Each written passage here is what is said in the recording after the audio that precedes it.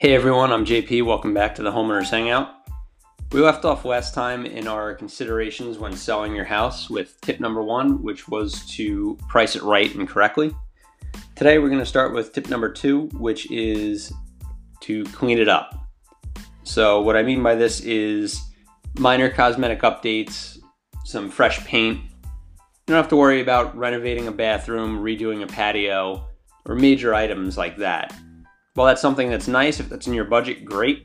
It will definitely make the house more marketable, but it's not necessary, and you're going to end up putting a lot of money into it with no return.